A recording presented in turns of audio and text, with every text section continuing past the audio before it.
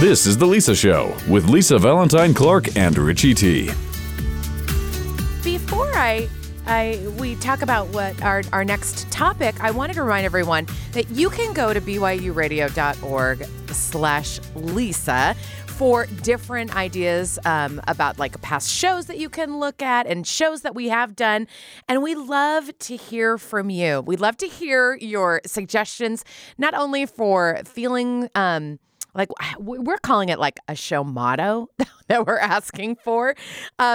When you listen to the show, what do you think about The Lisa Show at byu.edu? Also, other questions that you have, show suggestions or guest suggestions that maybe you've read a book or you have a topic, I've always wondered about this or that or the other. We'd love to hear your ideas. It's The Lisa Show at byu.edu, and it's open all the time. You can email anytime you want. Now, I want to talk a little bit about something that is tender to a lot of people. Now, growing up, we had what I call a reluctant pet. It was a pet that sort of adopted us. We didn't adopt it. It was a stray cat, basically, named Casey, which stood for kitty cat, which shows you how attached we got to it. Well, we named it, but we knew we couldn't keep this cat because my mom was allergic to cats growing up, and I was too, turns out. So we couldn't keep this cat, but this cat just kind of liked to sunbathe on our front steps in our childhood home and just kind of like never left. My parents tried to get rid of it. Unbeknownst to us, to the kids, that cat, my dad took the cat and dropped her off in a field 3 miles away. Like, see you later, cat. You don't belong at our house. And then we were really little kids, me and my four other brothers and sisters. We were like, where's Casey? My mom and dad were like, I don't know. It's so weird. Listen, I forgive them now as a parent because, like, I get it. Like, you're allergic to cats. You got the stray cat around. You don't want it around. You don't want it to get in the house and whatever. Well, how surprised were my parents, also the kids, when 3 days later we came back from an activity, got out of the car, and there was Casey the cat sitting on the steps just waiting for us. And I guess the story goes that my mom and dad looked at each other and said, well, I guess we have a cat, and from that moment on, we fed the cat in the cold, harsh Nebraska winters growing up.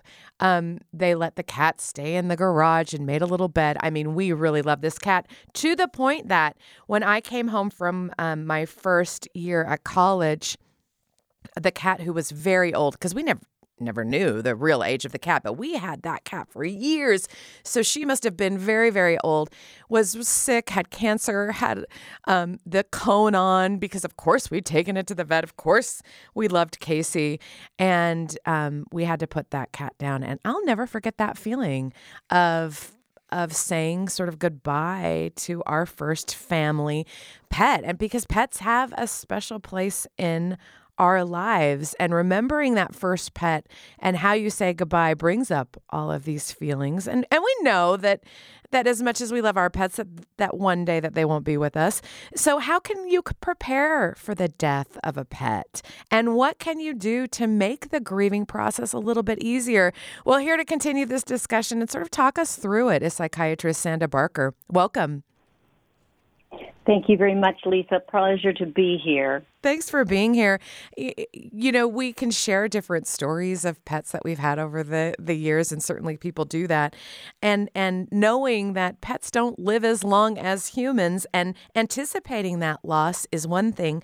But why is losing a pet, when it comes down to it, so difficult? Well, I think you hit the nail on the head there in terms of expecting that pets' lives aren't going to be as long as ours, and that's very difficult for some people. And there's so many factors that can influence how intense that grief is that we feel. But for most pet owners who are very close to their pets, who consider them family members, their life is usually disrupted in some way, some more than others. And one thing we know from some of the research is that the strength of the attachment does play a role in the intensity of that grief. So the more attached we are to a pet, the more intense we agree for them. And what you mentioned, whether the death was expected and whether we had some time to prepare for it, also makes a difference. Whether the pet died or had a terminal illness or simply was lost, or in the case of Casey, just disappeared one day, and kids are left wondering, what happened? Is Casey coming back? And this can actually prolong the grief because there's no finality. We don't know what happened to the pet. And the other thing you mentioned that makes it more intense is that euthanasia decision. That is so agonizing. And I've gone through it myself many times, and it never gets any easier, making that decision to end the suffering of a pet, even though we know it's the right thing to do in our hearts. It is so difficult, and so many people have so much guilt afterwards. What would you say would be the most common reactions that people have surrounding the death of a pet? Most of them that I've seen in my over 20 years of providing direct pet loss counseling is the guilt. Pet owners, our pets are so dependent on us, and people think that there's something they should have done, something they should have seen, even though their veterinarian couldn't detect maybe cancer in an earlier stage. People think they should have been able to. They should have gotten the pet to the vet earlier. They should have not left the gate open. They should have seen that the dog tended to roam or could jump the fence. They think that there's something they missed. They should have seen some sign, something that told them that their pet was really sick. But pets are so stoic, and they hide their symptoms very well because, bottom line, they're prey animals, and so they don't want to appear weak for their own survival. So people can suffer with guilt a great deal, and helping them realize that with what they knew at the time, they did the best they could. Right. You mentioned earlier that sometimes like having time to prepare or not can affect the intensity of that kind of grief. Are there other factors that determine that kind of deep grief? Well, some people kid themselves because they love their pet so much that their pet's going to live forever. Yeah. Or they're going to outlive their pets. And then when that pet dies, it's so unexpected, and they had no time to really do any preparatory grief. And we found that people who are able to prepare for grief, for instance, when they know and accept their pet has a terminal illness, that helps then with the grief intensity following the death, because people can determine, okay, what is it that I can do now that's going to help me feel a little bit more comforted later? So, some people decide, my dog really loved the beach, so I'm going to take him to the beach one last time. Some people, I'm going to have friends gather. Of course, with the pandemic, that's a little difficult to do now. Sure. But, having some ceremony, having their favorite meal, doing things for them that they know they enjoyed. And so that preparatory can be helpful. But when a pet is lost or it's stolen, or it dies suddenly, you don't have that opportunity. So you're also dealing with that shock that the pet has died. Let's talk a little bit more about that preparatory sort of grief and what people could do to make it a little bit easier on themselves. How do you walk somebody through that preparation process for the death of a beloved pet? Sure, and it makes a difference, Lisa, on whether we're talking about making that euthanasia decision, right, versus not. I mean, some people know that it's coming, and then they take it in, and they're faced with a barrage of decisions they have to make on the spot. So preparing ahead of time, and even when it's people have decided that the pet is going to die on its own, that they are not going to make that decision. Still, things about if they are going to choose euthanasia, which interestingly in Greek that term means good death. And it is the last loving thing we can do for pets. So just framing it, realizing that I can end my pet's suffering when the time is right. but talking with their veterinarian about what are the physical symptoms that are going to help them make this decision. But bottom line, you know your pet best. And so you'll know when they no longer have the energy to greet you. They're not interested in doing their favorite things. They're not able to eat. They're not able to drink. They're not able to stand. Whatever those quality of life factors are that you know are important to your pet. And then just thinking about, do I want to be present when euthanasia occurs? Getting all the information from their veterinarians about what the process is so they're aware that they'll be sedated first, that they'll be taken from them to probably put in an IV catheter, that they'll be brought back in and then given time to spend with their pet, be able to say goodbye, to pet it and stroke it, take, a lock of hair or whatever is going to be comforting for them so that they're prepared for what may happen. They also need to assess whether they can emotionally handle what they're going to experience because sobbing uncontrollably and being upset is just going to upset the pet and not be helpful. So some people choose not to be present, but others choose to be present. They can decide who else they may want present to participate. Having someone else, a loved one present, can also be helpful. But they also need to be aware they have to decide how they want the body disposed. Do they want to leave it with their vet? And if they do, they need to understand how that body will be disposed because finding out later that perhaps it was sent to a landfill can be very, very upsetting and increase the grief and the guilt related to that. But they can choose, they have a lot of options. They can choose mass cremation. They can choose individual cremation. They can choose mass burial. They can choose individual burial. They can, bury in their backyard if their ordinance is, locality ordinances will permit it. And then more and more, we have some cemeteries that allow pets to be buried alongside their owners.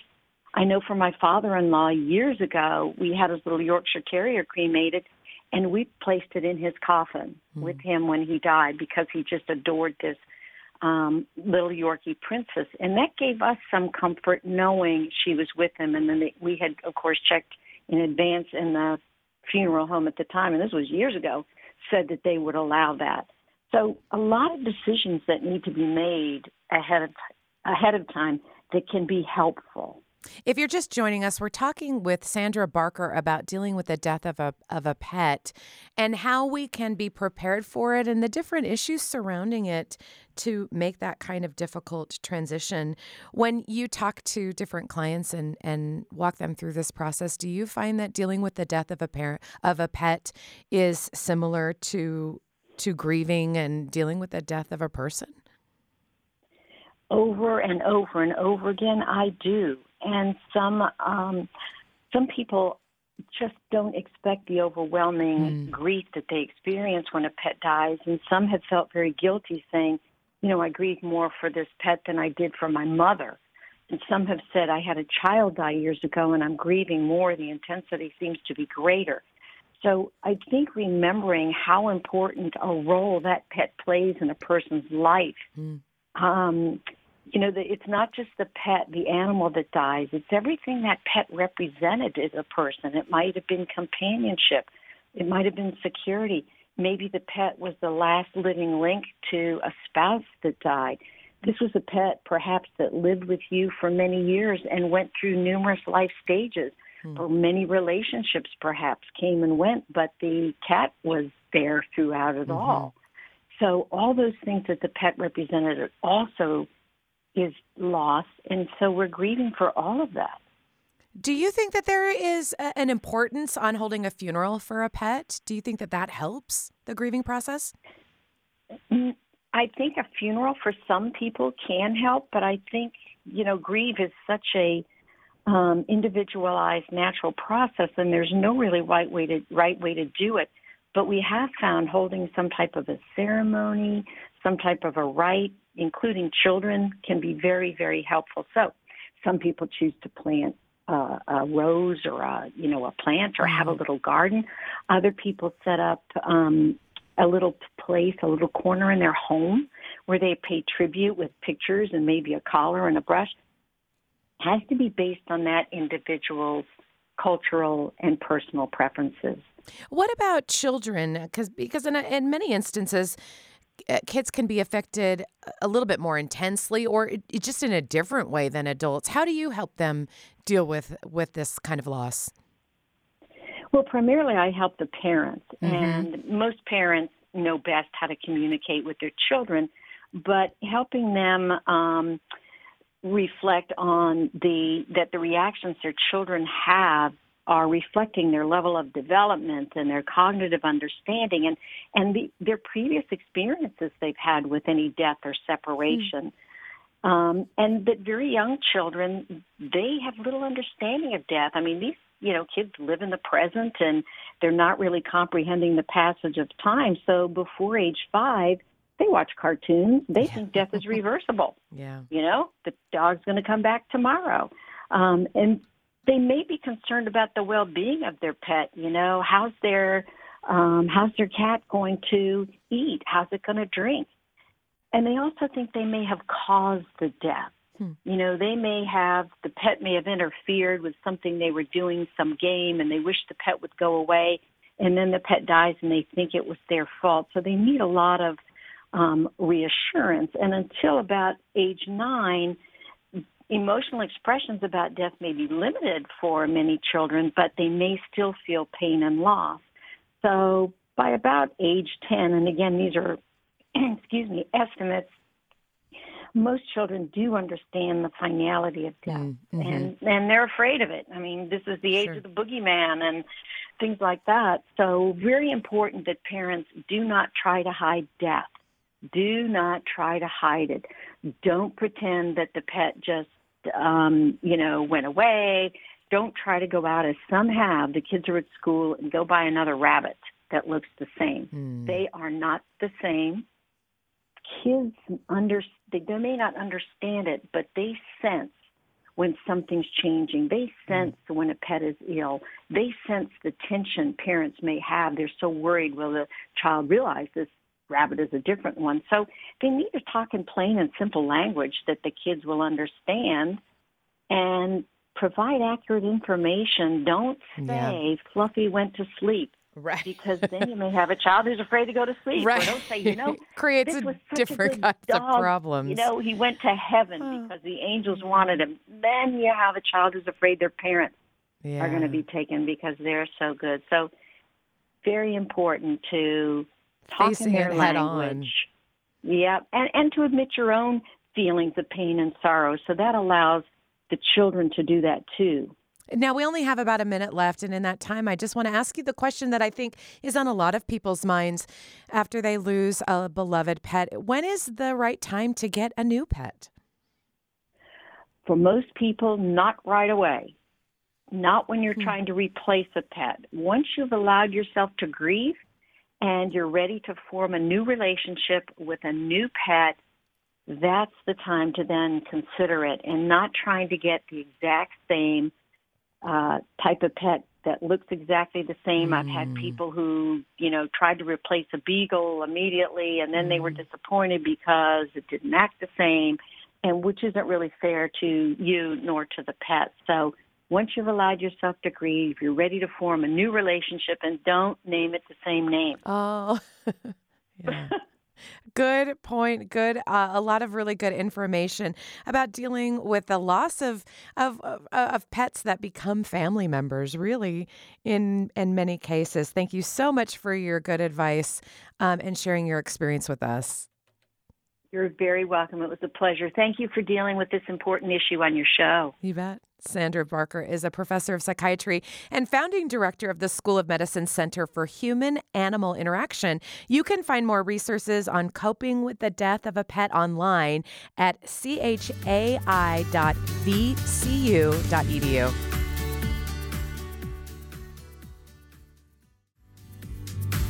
You're listening to The Lisa Show. We all want to be accepted by our peers, but sometimes our desire to be liked can be taken to the extreme and turn into excessive people-pleasing. We've all known those people-pleasers. We might even be a people-pleaser ourselves. But if we're constantly going the extra mile to make other people happy, we might just lose who we are in the process. In order to get rid of the problem, we have to identify the roots. So where do these people-pleasing tendencies come from, and what can we even do about them? Here to answer these questions is psychotherapist and author of 3 books on parenting, narcissism, and relationships is Dr. Erin Leonard. Good morning, Dr. Leonard. Good morning. All right, so you do define for me people-pleasing, because some people may just think they're being nice. Right. Yeah, and that's a good thing. When people are selfless and conscientious and really consider other people's feelings and needs, that makes someone a very good person. Mm-hmm. But there are some people who take it too far, and they end up neglecting and ignoring what they want and need. And so over time, this can really cause a sort of a detriment with their mental health because they're always sort of neglecting what they need and what they're feeling. And the second part of it is they don't trust how they feel. You know, they're always sort of relying on someone else and thinking that, well, they know better, they know more. And so they're ignoring what they feel, which is really a difficult thing because our feelings are really the essence of who we are, and trusting and understanding them helps us regulate them and manage them in a more healthy way. Are there questions that we can sort of ask ourselves, like a self-assessing test to, am I just being kind or have I lost myself in the process? Yes, absolutely. If you feel like you're not able to resurrect healthy boundaries with the people in your life and you find yourself sacrificing things that you need to do for yourself or things you need to do for your children or your immediate family because it's always about others, and you want to be perceived positively, then you really have to examine that and figure out how people pleasers have trouble resurrecting boundaries, right? Because they want to be liked, they want to be accepted, they want to be positively regarded. So they sort of avoid conflict. And so if someone is constantly spending more time trying to garner, a favorable public opinion out there, and they're sort of sacrificing time with their children or their partner, that might be a red flag. Mm-hmm. We can't have too many conversations about boundaries. Can we talk a little bit about how we can set those and for some people, maybe what those even are? Absolutely. So people pleasers, like I said, people pleasers sort of shy away from resurrecting a boundary because they don't want to deal with a confrontation. They don't want to disappoint someone. They don't want to cause someone else discomfort. And so but what an important thing to realize about boundaries is you can set a boundary extremely lovingly, right? So if you say something positive to start the conversation, oh my gosh, I love playing on your tennis team so much. It's so much fun. And then talk about how you feel. I'm very stressed right now. Ricky's not feeling well. There's some other stuff going on. And then the issue, I'm not going to be able to play for you on Thursday. Right? So starting with the positive, talking about how you feel, and then the issue really helps the conversation go more smoothly because the people pleaser is feeling like, okay, they're saying something positive, they're talking about how they feel, which is far less confrontational than something else, and then they're talking about the issue last. And so really having a soft tone, being respectful, being diplomatic, starting with something positive, that really helps a people pleaser set a boundary. Where does people-pleasing or the tendency to be a people-pleaser come from? I think that people-pleasing often comes from an attachment relationship with a caregiver. So when someone doesn't trust how they really feel, it may be because they grew up with a parent who, continually shamed them for how they felt or taunted them or dismissed. So, parents feel like, oh, well, there are some parents who have a hard time if their child disagrees with how they feel. The parent thinks that child should feel the way they do at all times, and if that child feels differently, then there's a problem, and they're going to set that child straight. And what parents don't realize is you can honor a child's feelings while still upholding rules, expectations, and so just simply saying to a child, "You're angry, I can tell, but you can't hit your sister. Please go apologize." Even that simple statement of honoring the feeling, but correcting the behavior. So kids really need to trust how they feel, because if they can recognize, identify, and verbalize how they feel, they can manage it in a very healthy way. Kids who feel very ashamed of how they feel have to act it out because it's been repressed and suppressed because they feel ashamed. And so it's really important for parents to realize, your child is entitled to how they feel. And if it differs from the parent, that's okay. But honoring that feeling, but then correcting a negative behavior, that's the really important thing. For those that weren't raised that way, if we were in a household where our parents, for example, did not allow those feelings to be felt, or, sort of asked us to feel the same way as they did, how can parents that are listening to this be able to institute something like this if they have no experience in even what this would look like or sound like? Right. So the first thing is you always want to listen for a child's feelings. So people get caught up in the details of what's going on, and so it's really important for the parent to listen for a feeling as their child is talking. And then they need to reflect and honor that feeling. You're upset. I get it. I would be too. But honey, this is, you have to focus on your homework. We need to get this done. So listening for a feeling instead of the manifest content is important. Reflecting and validating the feeling, and then moving on to what the child needs to do. So the child feels understood, and they feel connected to the parent who gets it.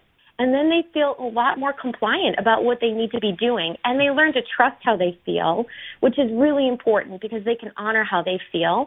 And that's important in terms of adult life, because when you can trust and honor how you feel, you're able to communicate it in a relationship. You're able to manage it better and regulate it. You have a far higher emotional intelligence quotient. So it's really important. If you're just joining us, we're talking with Dr. Erin Leonard about people-pleasing, sort of where it comes from, how we can be able to empower our kids to not only share their feelings, but also feel their feelings. As we talk about the dangers of people-pleasing, we sort of have queued up a couple of them, but haven't gone in real great depth. What are some of those other dangers of being a people-pleaser? A lot of it can be a time. So if people constantly people please and neglect how they feel and what they need to do for themselves and their families, a lot of the time resentment can build up. And if a lot of resentment builds up over time, they can end up being very angry and irritated and discouraged and depressed. So when someone neglects how they feel and puts someone else's feelings first, they really sort of are doing themselves a disservice, because hold on one second. Yeah. So sorry. Hold on one second. You're fine. I'm doing an interview. So sorry about that. Okay. So that can, and if that resentment builds up over time, it can cause a lot of anger. And that anger for a good-natured person can feel very negative, and that can cause some depression and some anxiety in the long run. It's a thing that for so many people, I think that they resonate with a portion of this, but are maybe too afraid to look within themselves to see how much of a people pleaser they are. As you've spoken on some of these things, I'm like, yeah, that does ring a little true. I wonder, is it recommended for those that maybe don't want to face this, that they work this through with a therapist, or is this something that can be accomplished on their own? I think both. So there's some big techniques a person can do and some smaller techniques a person can do. Getting into therapy is a great idea because your feelings are safe. A therapist's office is the safest place to express whatever you're feeling, whatever emotion you have. And hopefully that therapist is very empathic and can, honor and reflect those feelings. And when you have that experience with a therapist, of feeling validated in terms of how you feel, and honored and empathized with, that's like a little practice. That's like the little practice field, right? And if you continually have that experience with your therapist, you get practice, and you can go out and then feel comfortable expressing how you feel in the real world. And then the other things that people can do are sort of, there are small techniques that someone can do every day that brings out the essence of who they are. Spiritual things can really help you tap into the essence of who you are. A lot of physical activity can help you sort of That's very cathartic and can help you. So little self-care techniques that someone can do every day will really help them sort of ground themselves, center themselves, and really help them self-reflect and honor how they feel. Because feelings are really wrong. It's how we handle them. That's the hard part. A scenario that I see is that someone may find themselves in a relationship where they have been a people pleaser for whatever reason, exhaustion or some other reason. They've decided, you know what, I need to make some changes. And then coming out of the people pleasing sort of mode or manner might cause some strain on the relationship. How can people best navigate that scenario? Absolutely, you're right. So when someone sort of transitions from being ultra appeasing and placating and, just sort of standing up for themselves, that can cause some discomfort in their partner.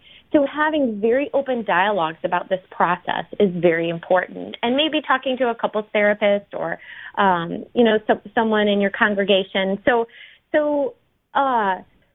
basically being very open about, I feel like I need to, to stand up for how I feel. And I feel like you understanding that and respecting that is important.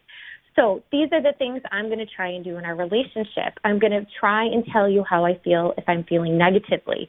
I am going to try and honor how you feel in return. I am going to try to resurrect healthy boundaries so I'm clear about what I need.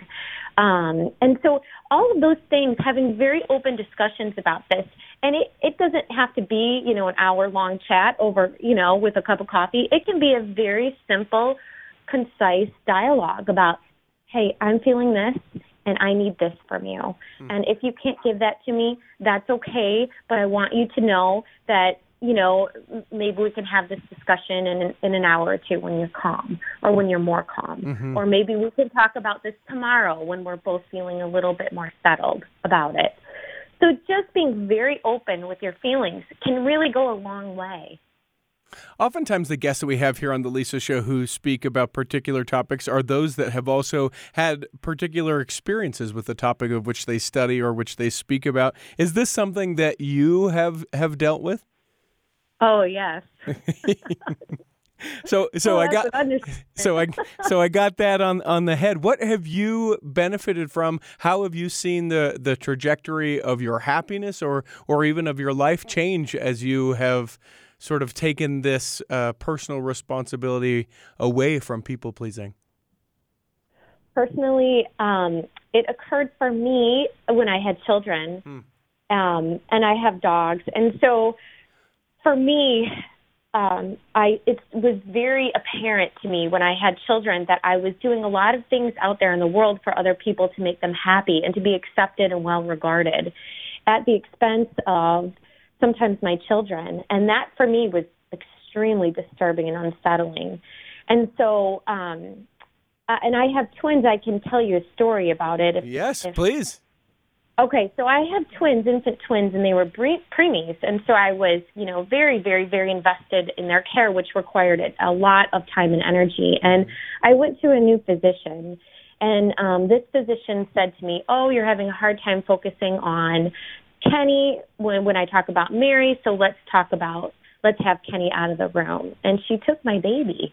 I didn't know where she was sending him or, and he, she puts him in a nurse's arm and they walk down the hall and I was sick to my stomach and I didn't say anything and I didn't step up and I didn't ask and I didn't inquire.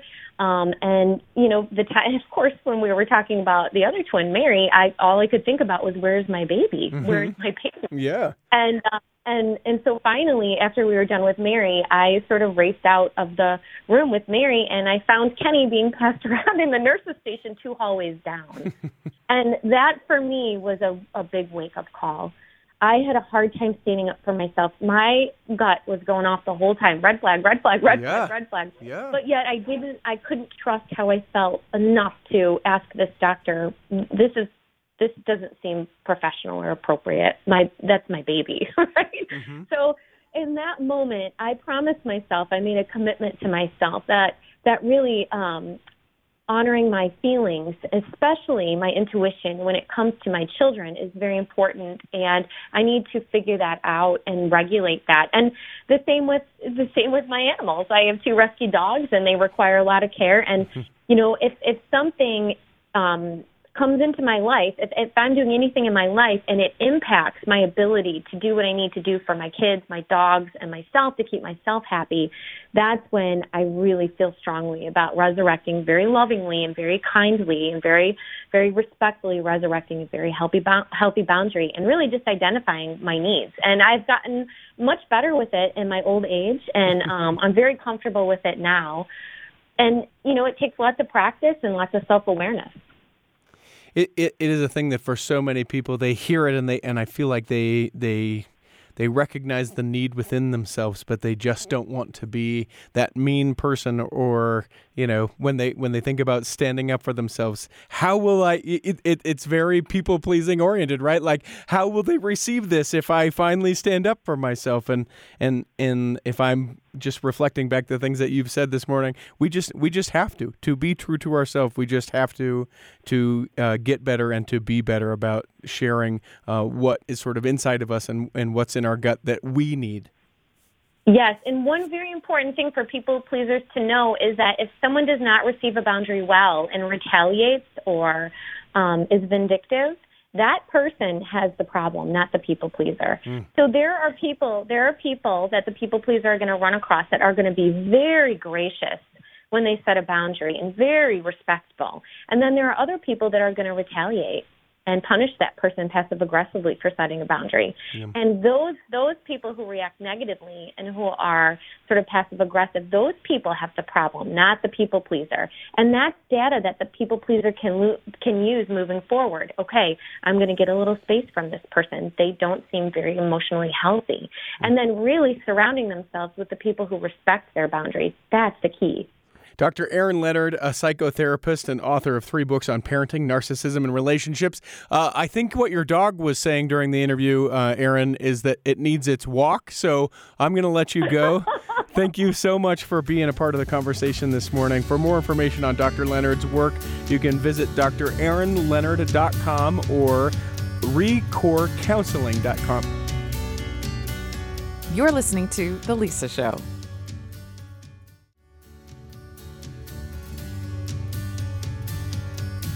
It's hard for me to think of a bad haircut story because I have had the best hairstylist for so long now that I don't put up with it. Like, I think earlier in my early 20s, when you're just trying to figure out who you are and who your hair is. No, really though. And what it will do, you'll do things, you'll think any hairstyle could look good if it's done the right way, which is not true. And then I found a really great hairstylist so I don't have a bad haircut experience, but I know that guys feel this a lot. Different for guys. And, and I don't know that I can really speak to it. Well, yeah, that's not true. The other day you walked in and I said, oh, you got a haircut. It looks nice. And you're like, no, it doesn't. It looks terrible. Yeah. And I said, I don't know what I'm missing. I have eyes. I have an opinion. Well, but you're also a kind person. So I don't know that I would ever be like, hey, what do you think about this? And I offered it though. And so what is your definition of a bad haircut? Well, let me take this sort of a different way, because we are going to talk about communicating with your hairstylist. We've got Michelle Lindsay. She's on board, and maybe you can weigh in on this, Michelle, but let me tell you my story first.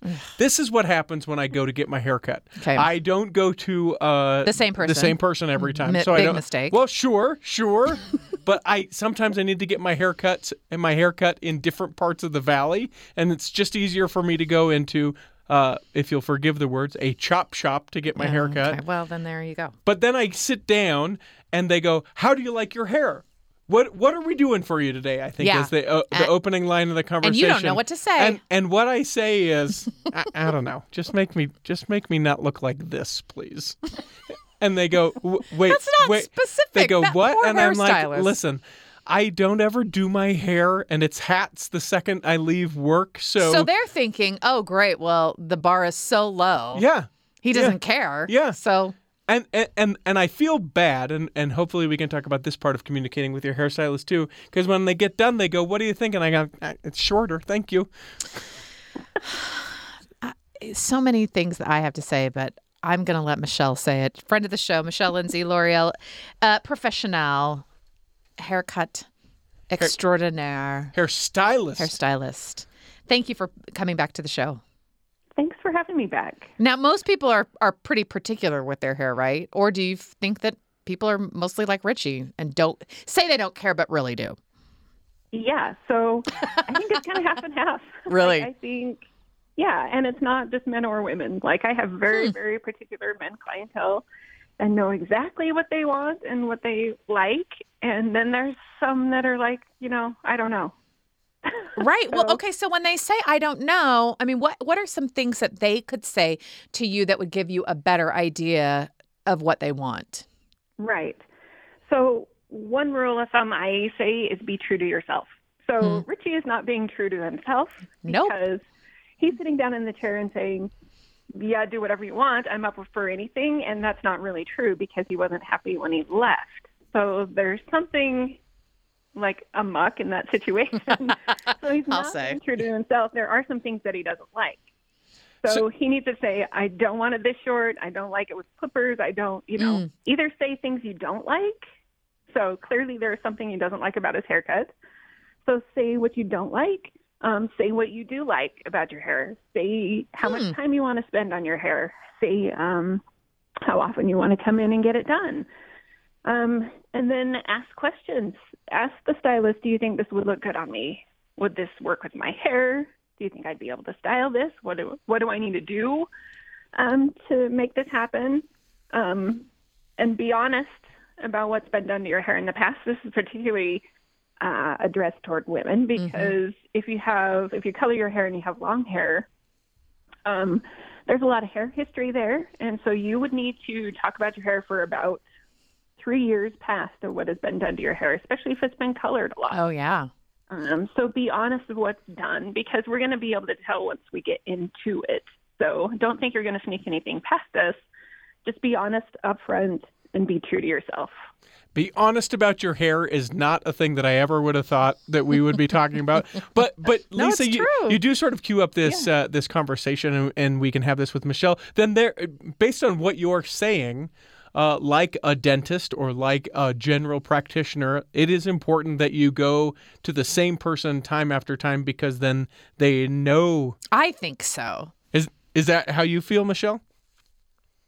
If your hair is important to you and you really want to not have to worry about it, then you find a really good professional who knows you. Absolutely. There are some people who don't really care and are up for anything, and those are the ones who just go to the walk-in places because it's good enough. So there is a place for everyone. Yeah. Some people don't have doctors. They don't have one particular doctor. They just go into the clinic and it's fine. But if you really do care, Richie, I think you really do care. He does. He does care. But there are things, there are things I'm going to answer that that he for can you. actually bring to the stylist with him to help their job out. And so they can get more of a consistent style even in those walk-in places. We're talking with Michelle Lindsay, who's friend of the show, hairstylist, color expert, instructor for L'Oreal Professional, about how you effectively communicate with your hairstylist. So someone who is going to walk into an appointment, how can they know what they want ahead of time before they go through? Like, what are some things that they can do so that they're like, I need to answer some of these questions before I sit in that chair? Right. So one big thing is bring pictures. Like, pictures are probably the easiest way to describe things. So you can bring in stuff that maybe you like the particular color, you don't know how to describe it and what you like about it. Bring in several pictures because you can dissect those pictures and say, okay, I like the length of this, but I don't necessarily like the bangs in this, or in Richie's case, I don't like the long top, or it's because I have a cowlick. People don't know how to deal with the cowlick. That's it makes or breaks on the cowlick. Well, see, then you do have something to tell your you have to communicate that. They'll figure it out once they get in there. I tell them. I say, hey, warning. This will be our nightmare as you cut my hair. And some get it right. Some get it. Oh, they get it But right. why leave it to them to guess? And then the other ones, they go, oh, yeah, you warned me. That'll grow back. So let me ask you this, Michelle. Are you ever happy when, as a stylist, when people say, just do whatever you think will look best on me? Do you find that you have good results with that or bad? Well, I particularly love it, but I have had bad experiences. I have to gauge my clientele to know if they really, truly want me to do whatever I think is best. And if you're not that kind of person, please, please, please, please say you're not. Yeah, like so. Mm-hmm. Right. So let me ask you this. Well, like this some people will say, take off a half an inch, and they are like, oh my gosh, you took off too much. And other people are like, freaking out. Oh and my they gosh, freak out. Yeah, exactly. Mm-hmm. Yeah. What about the situation where you've sat down, and obviously you can't do this if you've taken too much, but they haven't taken enough, or you're dissatisfied you're like, oh, it doesn't with look what like you did anything. Yeah. What has taken place? I always like. And maybe this is just the personality type of people. Like, I would never send food back at the at the restaurant. Right. So I would always What's just be the like, etiquette oh, when right. you don't like the final product? Yeah, that hair will be fine. What do you do? What do you say then? It's okay to say, I think I need a little more off. It's not offensive.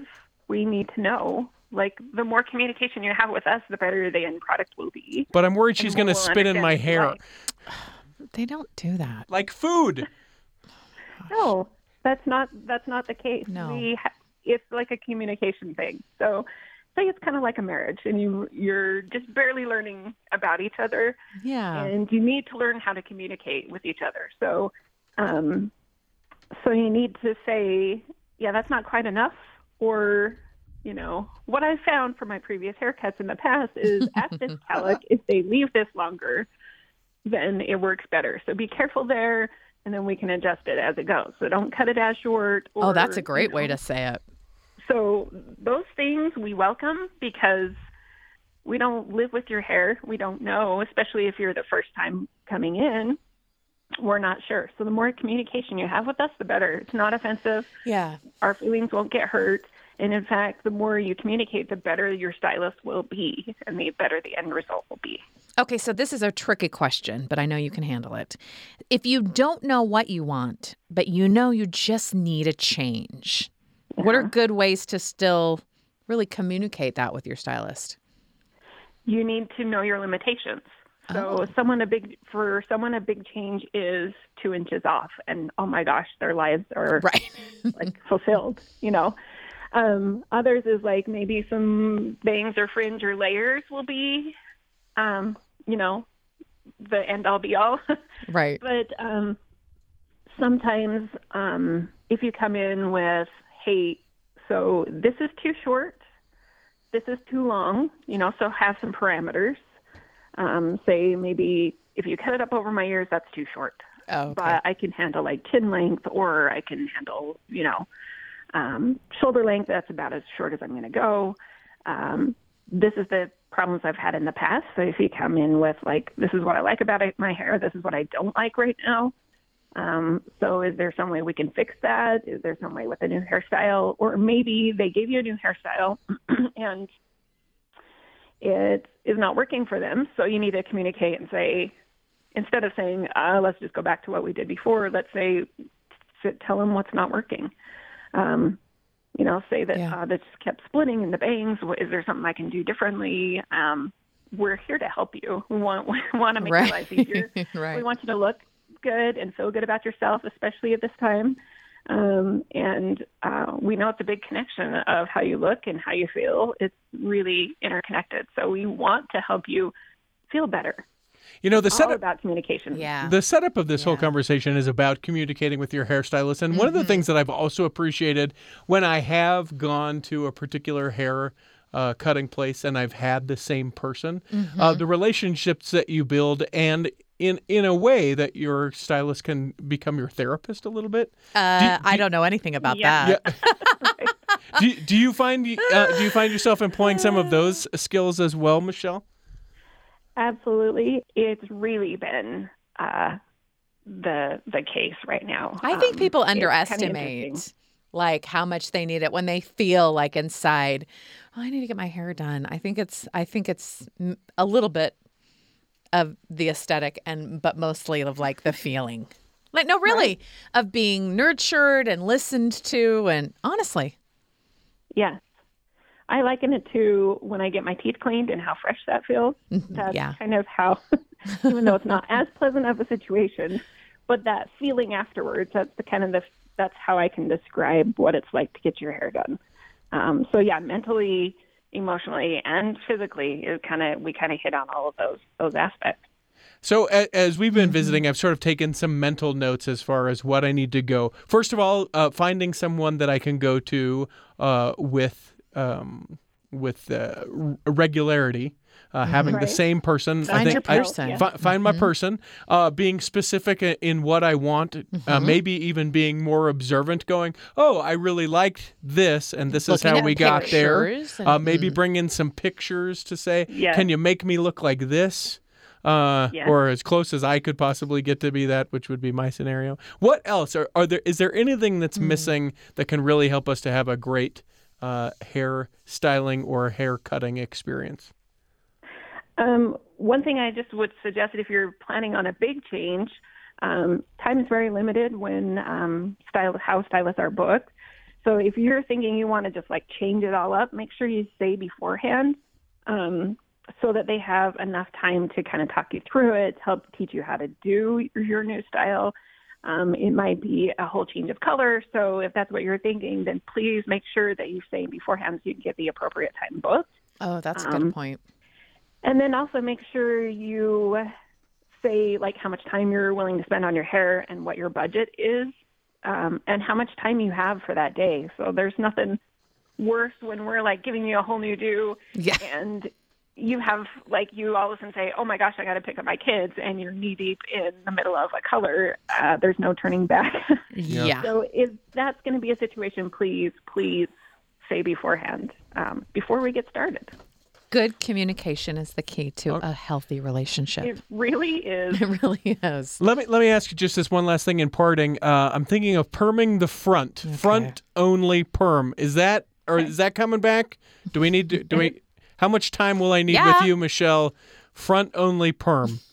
It is a thing, and I would plan on a couple hours just to be safe. All right. Well, I look forward to sitting down and being able to pour my heart out to Michelle Lindsay, friend of the show, a hairstylist, a color expert, and an instructor for L'Oreal Professionnel. You can find more of her tips at colorgeekchic.com. If you are not finding and following The Lisa Show wherever you social media-lize, is that a word? I'm not sure. Be sure that you find The Lisa Show, that you follow, and you are welcome to interact with us there. You can find us on the BYU radio app, which is free. You can email us at thelisashow@byu.edu. What we're saying, essentially, is we would love to hear from you. I'm not going to beg, but I am going to ask very nicely. You're welcome to reach out to us. Thanks for listening to The Lisa Show.